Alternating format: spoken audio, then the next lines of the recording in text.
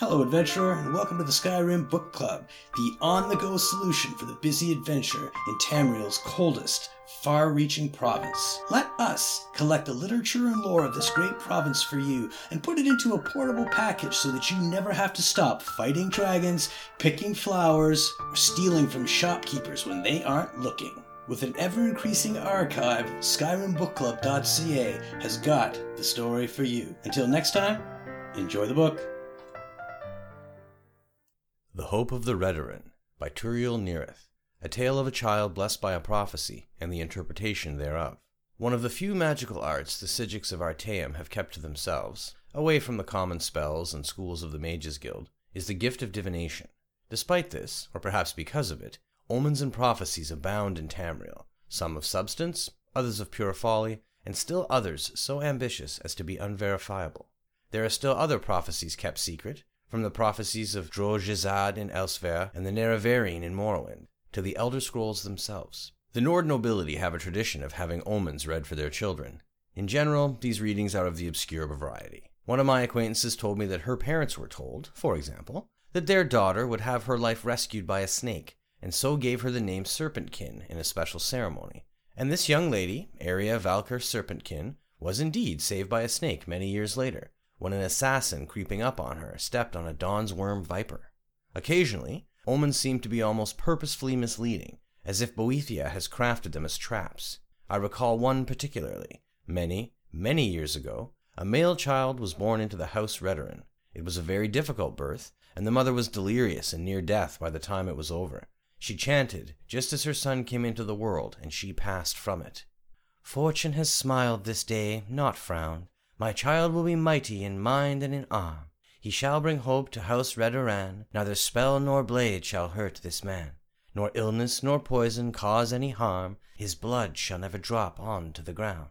The boy, named Andis, was indeed extraordinary. He was never ill, and never suffered so much as a scratch all through his childhood. He was also quite intelligent and strong, which, combined with his invulnerability, caused many to call him, after his mother's omen, the Hope of the Redoran. Of course, anyone who was called the Hope of the Redoran will eventually develop some taint of impertinence, and it wasn't long before he had enemies. His worst enemy was his cousin Aethan, who had borne much abuse at the hands of Andis. Primary among the grudges was that Aethan had been sent to Rihad to complete his education at Andis's insistence. When Aethan returned from Hammerfell, it was because of the death of his father, who had been a counselor of the house. Aethan was old enough to take his seat in the council, but Andis claimed the seat as well, saying that his cousin had been gone too long from Morrowind and didn't understand politics as he did. The majority of the house agreed with Andis, wanting to see the Hope of Redoran rise quickly. Aethan exercised his right to combat his cousin for the seat. No one thought he had any chance of winning, of course, but the battle was scheduled to commence the following morn. Andis whored and dined and drank with the councillors that night, confident that his place in the house was secure and the hopeful new dawn of House Redoran was rising. Aethan retired to his castle with his friends, Andis's enemies, and his servants he had brought with him from Hammerfell. Aethan and his friends were discussing the duel morosely when one of his old teachers, a warrior called Shardi, came into the hall. She had grown quite proud of her student over the years in Hammerfell, proud enough to accompany him across the Empire to his family's lands, and wanted to know why they had so little confidence in his odds in the battle. They explained to her Andis's uncommon blessings and the nature of his mother's omen. "If he can't be harmed by poison, disease, magicka, and his blood can never be spilled, what hope have I of ever besting him?" cried Aethan. "Have you remembered nothing I taught you?" replied Shardi. "Is there no weapon you can think of that will slay without blood? Are swords and spears and arrows the only items in your arsenal?" Aethan quickly realized the weapons Shardi was speaking of, but it seemed absurd. Not only absurd, but pathetic and primitive. Still, it was the only hope he had. All that night, Shardi trained him in the art and techniques, showing him the various swings and stances her people had developed in Albion Gora, counterattacks, feints, and blocks imported from Yokuda, the classic one, and two-handed grips for the most ancient weapon in history.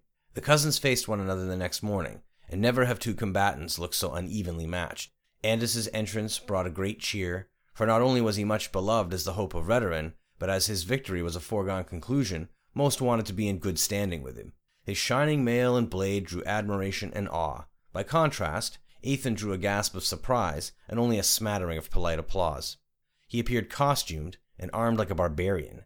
As Shardy had suggested, Aethan allowed Andis to attack first. The hope of the Redoran was eager to finish the battle and to take the power he deserved quickly.